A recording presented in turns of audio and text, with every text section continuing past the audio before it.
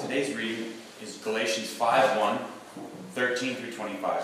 It can be found on page 1077 of the Bibles next to your seats, as well as on the screen. This is God's word. It is for freedom that Christ has set us free. Stand firm then, and do not let yourselves be burdened again by a yoke of slavery. You, my brothers and sisters, were called to be free. But do not use your freedom to indulge the sinful nature. Rather, serve one another humbly in love. For the entire law is fulfilled in keeping this one command: love your neighbor as yourself. If you keep on biting and devouring each other, watch out, or you will be destroyed by each other. So I say, walk by the Spirit, and you will not gratify the desires of the sinful nature. For the sinful nature desires what is contrary to the Spirit, and the Spirit what is contrary to the sinful nature. They are in conflict with each other, so that you are not to do whatever you want. But if you are led by the Spirit, you are not under the law. The acts of the sinful nature are obvious: sexual immorality, impurity, and debauchery, idolatry and witchcraft, hatred, discord, jealousy, fits of rage, selfish ambition, dissensions, factions and envy, drunkenness, orgies, and the like. I warn you, as I did before, that those who live like this will not inherit the kingdom of God. But the fruit of the Spirit is love, joy, peace, patience, kindness, goodness, faithfulness, gentleness, and self-control. Against such things there is no law. Those who belong to Christ Jesus have crucified the sinful nature with its passions and desires. Since then we live by the Spirit, let us keep in step with the Spirit. Let us not become conceited, provoking, and envying each other. The word of the Lord. Thanks be to God.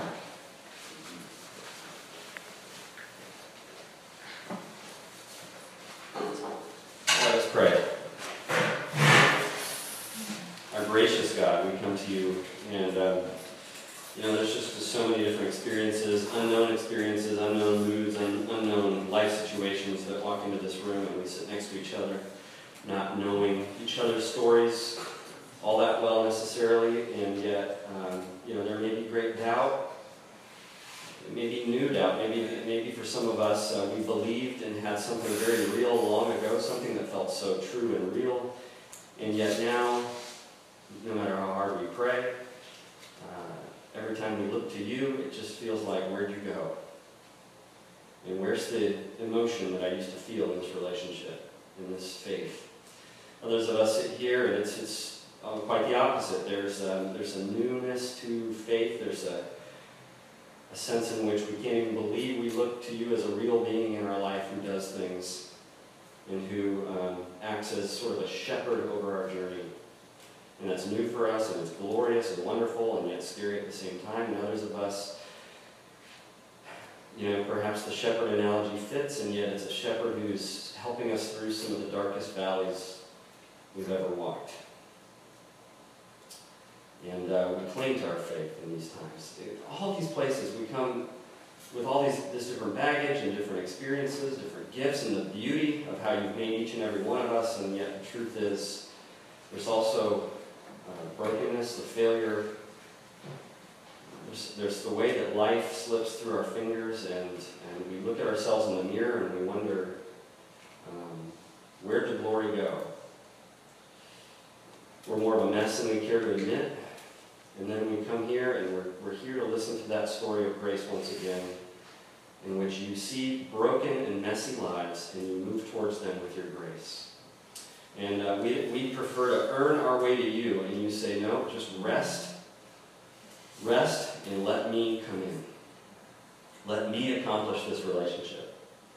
Would you give us the faith now, and would you speak to each and every one of us with that grace in such a way that our lives can be changed, and that they can be more grace-filled, flowing over into some of the pain and struggle and roadblocks and obstacles we face.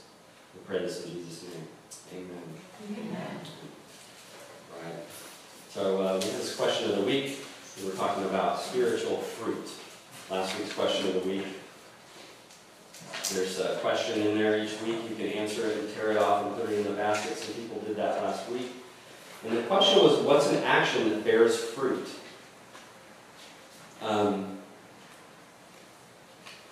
People went with, so this is the thing, I think there's a few people who, there's a lot of answers. A few people thought, I think they thought they were being so clever and unique.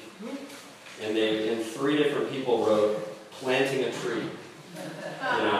Right? So we got you. You're just like all these, your sense of humor is not unique. It's just like 2 other people didn't know. I like that answer, and that's funny. And then there's all kinds of other actions. One person listed a few different kinds of actions in life that actually bear fruit, like giving. Like that's an action that's interesting to think about, right? Someone else said a related word, forgiving. So is forgiveness, is that something that bears fruit? Has that been your experience? Actually, if you're someone who spends time in churches and you've got a lot of church experience or Bible experience, you probably ran across this passage.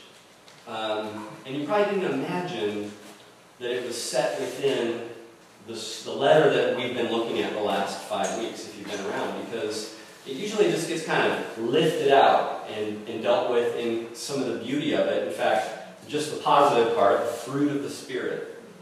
Love, joy, peace, patience, kindness, goodness. It actually exists within this letter that we've been dealing with. Now, if you've been following, think about that. It's existing within this letter in which the Apostle Paul is, sometimes it seems like he's just furious because this church that became a shining example of what the Christian faith does and what the gospel does, in that it was a bunch of people who shouldn't have been together, shouldn't care about each other, should just go with their differences and stay away from each other, and yet they were forming this tight, loving, serving, selfless community, all because of this message of grace that says, you don't make yourself acceptable to God in order to get His love and forgiveness. God has, through Jesus come, through the Messiah, through His death and resurrection on the cross, has made this giant statement to humanity that He will initiate and cross the big gap between us, and He will make us acceptable. And then we might wonder about, well, now what kinds of things will God's Spirit then bring about in my life? As opposed to what things do I have to do, what list do you have to give me to become acceptable? Paul is amazed at that message. He's seen it play out in this region of Galatia, but now some rival teachers have come in, as we've been talking about. They're talked about as the circumcision group or the Judaizers. And basically they've said, you need to add on, bless Paul's heart. He's got a lot of things going for him, but he just doesn't get it all right. And we need to add in the Jewish identity markers of circumcision, Sabbath observance, the kosher laws, in order to really know we're acceptable before God. So it turns out to be this addition, Jesus plus. Jesus is essential, but not sufficient, we've said a couple times. And Paul knows, in his teaching, it's very clear throughout this letter, that this particular kind of addition always leads to subtraction. It's subtraction by addition. If you say Jesus plus something, which it's very easy for you to just do some self-reflection, we've said, and just realize you're doing this in your life in many ways. Jesus plus something is a way of setting aside the grace of God and starting to distance yourself from it.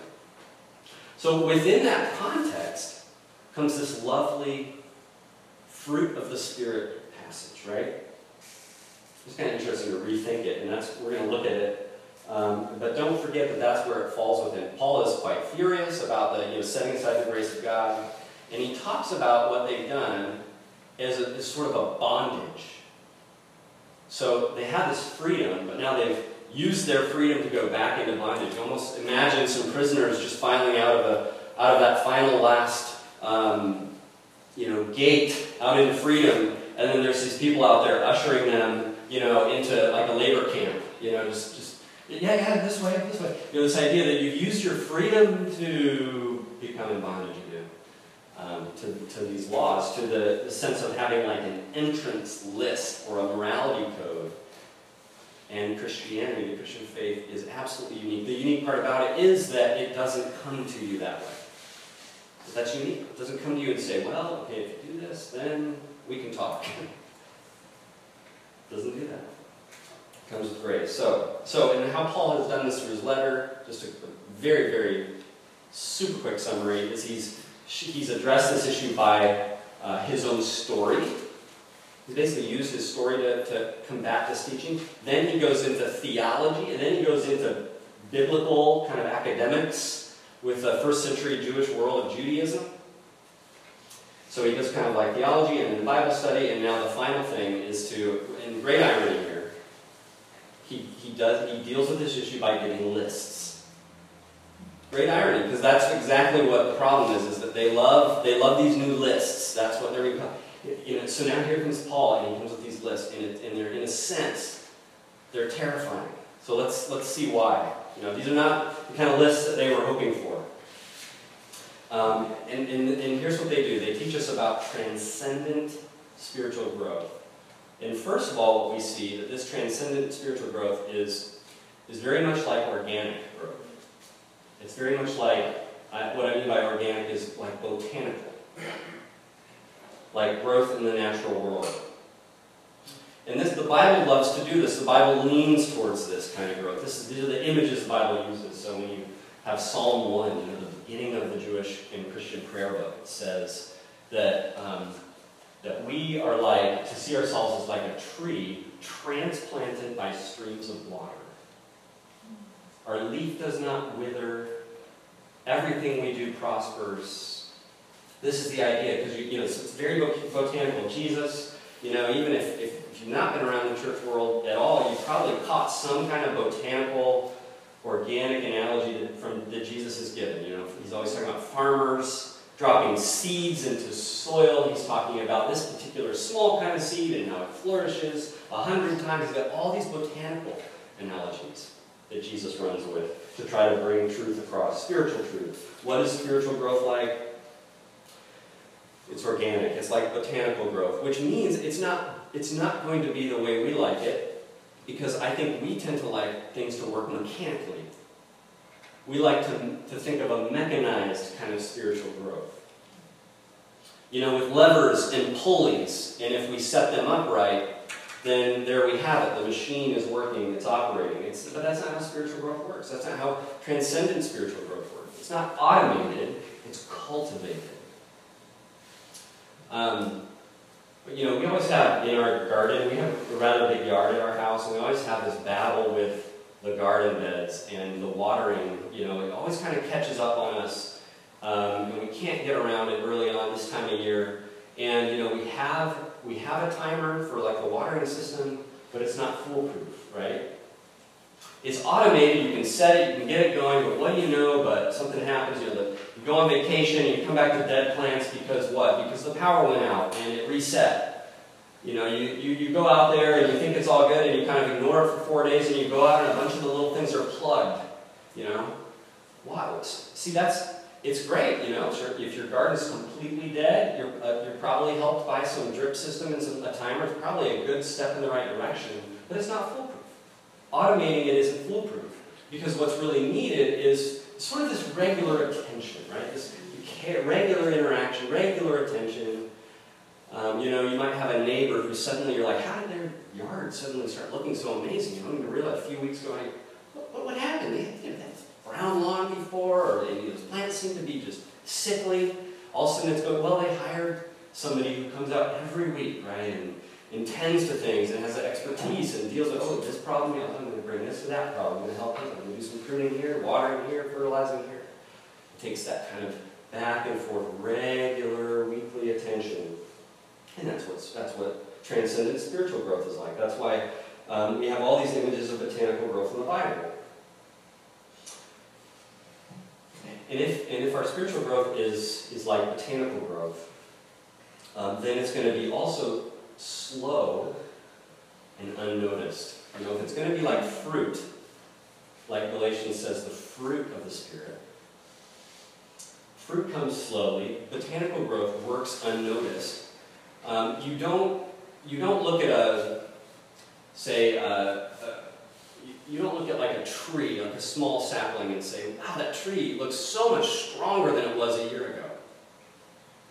You might think, well, Is it, am I kidding myself? Maybe a little taller? But you don't immediately look and say, oh yeah, look at that. A year's growth right there, I can see it.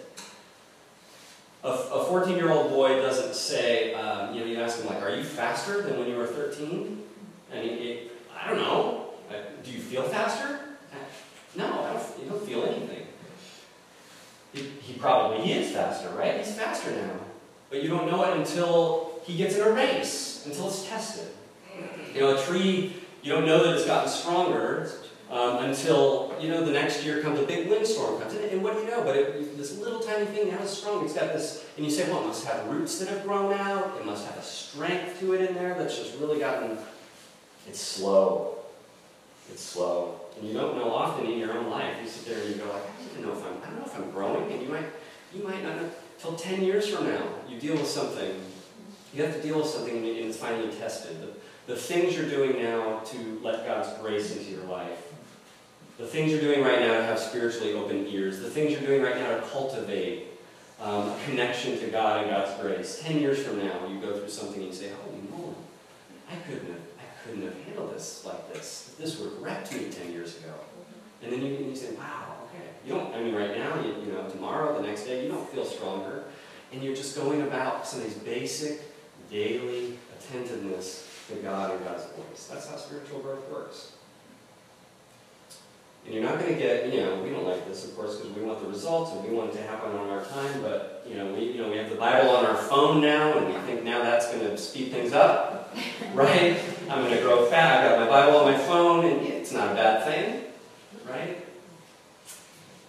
But we just have to get away, this is hard for us, we have to get away from the sense that we're going to approach spiritual growth the way we pursue everything else, There's all kinds of yard work I've been doing, and every little different project, I don't know how to do it, but I go to YouTube, and now I'm doing it. Now I've become an electrician, in like 2 minutes watching a video. Anyway, we imagine this is, we're going to YouTube our spiritual growth, right? We're going to Instagram it and microwave it, and it's just not going to happen. It just doesn't work that way. It takes time. It takes patience, regular practices, silence, space for silence. How did you feel during, almost a minute of silence earlier in the service? Did that weird you out? Right? Where you're just kind of like getting kind of sweaty and jittery? Silence. Who knew? But that's part of it. There's regular practices where you can kind of get your heart checked and you can drink deep. And they need to happen regularly. And this organic analogy basically tells us that these kind of regular practices will be mysteriously used by God's Spirit to grow you in an incredibly powerful way. They're very powerful. There's this quote by Thomas Merton, who's a monk who many of you probably have heard that name, Thomas Merton. Somebody was asking him about change, and this was his answer. He said, how does an apple ripen? It just sits in the sun. And this student who heard this, went away and reflected, and years later wrote, a small green apple cannot ripen in one night by tightening all its muscles, squinting its eyes, and tightening its jaw in order to find itself the next morning miraculously large, ripe and juicy and red. The apple just sits in the sun. It is naturally positioned to receive the daily nourishment it needs to ripen. This is similar to how we mature in the fullness of God's life, except that we are not naturally positioned like the apple. You get an amen on that? We must place ourselves where we can receive the light of God. How many of us right now in our life, we are acting like that, like an apple that is trying to just squint and just generate our growth and flex and tighten and pump ourselves up, and we find it's completely counterproductive. Find you're further away from God as a result. So transcendent spiritual growth, we're going to find more meaning from botanical analogies, from organic growth, than we are any kind of mechanical or automated growth, but it's also uncomfortable growth. This is point 2, just two points, right? Doesn't mean it's just shorter sermon, it just means it's 2 points. 2 points. Uncomfortable growth. Transcendent spiritual growth is going to be uncomfortable. I don't know about you, but I get uncomfortable when the Bible throws passages at me like this, in verse 21, where it gives this list, and then it says, I warn you, the end of verse 21, page 1078, I warn you, as I did before, that those who live like this will not inherit the kingdom of God. Now, that makes me terribly uncomfortable. And is Paul, a lot of people would say, here we go again with Paul. Paul, it just seems he's always angry, he's the one who messed it all up, right? Like, he just always sees this religious guy, and he's got all this. But then, you flip over into Matthew, the book of Matthew, and you have Jesus saying, not everyone who says to me, Lord, Lord, will enter the kingdom of heaven, but only those who do the will of my Father who is in heaven. Many will say to me on that day, Lord, Lord, did we not prophesy in your name? And in your name drive out demons, and in your name perform many miracles? And then I will tell them plainly, I never knew you. Away from me, you evildoers. What's going on here? Well, I think that they're kind of actually in the same realm. Because the Galatians are people with credentials and who are chasing after religious accolades. This is the problem that has come into the Galatian region of churches. And they're all about lists. And when you are all about your credentials with God, when you are all about your lists and your accomplishments and the accolades, when you turn your relationship and your spiritual growth into that with God, you will absolutely find that what you have been doing is with all your energy running further and further away from God. And suddenly you find that, you've been actively fitting into this bill of what Jesus says. I never knew you. And what is the argument in that passage? Well, we've been doing all these amazing things. We've been working our butts off for you, right? Isn't that interesting? These lists, they help you. These lists are uncomfortable. They dig deep in and they say, basically, they make you identify and work and figure things out, and it's very uncomfortable, especially for the kind of people that the Apostle Paul is writing to. But believe it or not, they still exist today. People who are kind of get wound up about religious stuff, right? And so listen to these lists. So there's two different lists. He says the acts of the sinful nature are obvious. And just a note of translation is that you could very much say that the word acts is the same as the word works, and sinful nature is more accurately spoken of as the flesh. So it's an analogical word, so often translators take another step and say what's being communicated by it, the sinful nature. But it kind of helps to know that because the other list is the spirit, right? So if you know it's flesh and then spirit, those you can see the comparison. And it's works of the flesh or acts of sinful nature. So the list goes on. Here we go. There are obvious sexual immorality, impurity, and debauchery, idolatry and witchcraft, hatred, discord, jealousy, fits of rage, selfish ambition, dissensions, factions, and envy, drunkenness, orgies, and the like. So that's the first list. And I want to point something out about this list. Paul is being really sneaky here, because what he has done is he has dumped right into the list of common pagan sins, obvious pagan sins that the religious folks of Galatia would never be involved in. He's dumped right into the middle of it, church sins, the sins of church people. Did you catch that? I mean, it's idolatry, witchcraft. Oh, we would never. We're involved in orgies and drunkenness. But then here it is: hatred, discord, jealousy, fits of rage, selfish ambition, dissensions, factions, and envy. He's basically listing, itemizing the things that are going on in this community of very wound-up religious people. What's he trying to do? Well, there's actually, I don't know, Cindy, if the PowerPoint is able to pull up. There we go. So Paul, I feel like Paul could very well have, if he had the tools, he would have done a little breakaway diagram on the side.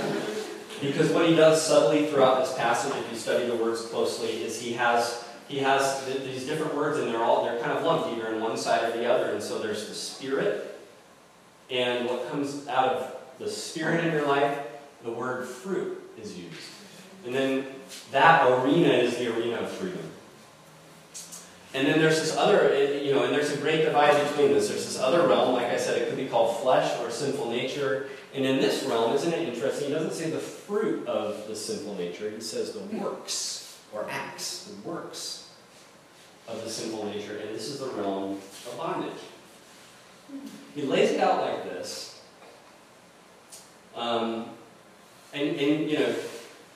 He basically leaves, without really driving this point home, but he leaves it very open for them to make the obvious connection, as he's been dealing all through this letter with the law and the works of the Jewish law. Where does that fit?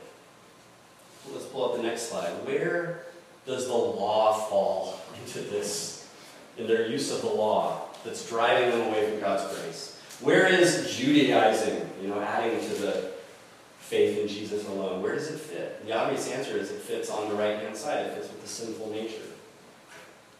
This is not something they want to acknowledge. This is not something that, but basically, it's saying there's no way around this conclusion. The religious scribers of Galatians were no better than the pagans doing all their things in the dark that are so horrifying to these fine religious people. And Paul's not afraid to just lump it all together with the kind of church sins that they've become knee-deep in.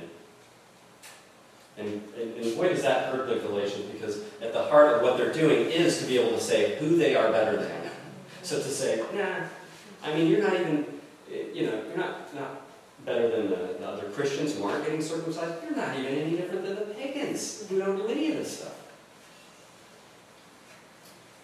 There is a particular bondage to the irreligious life.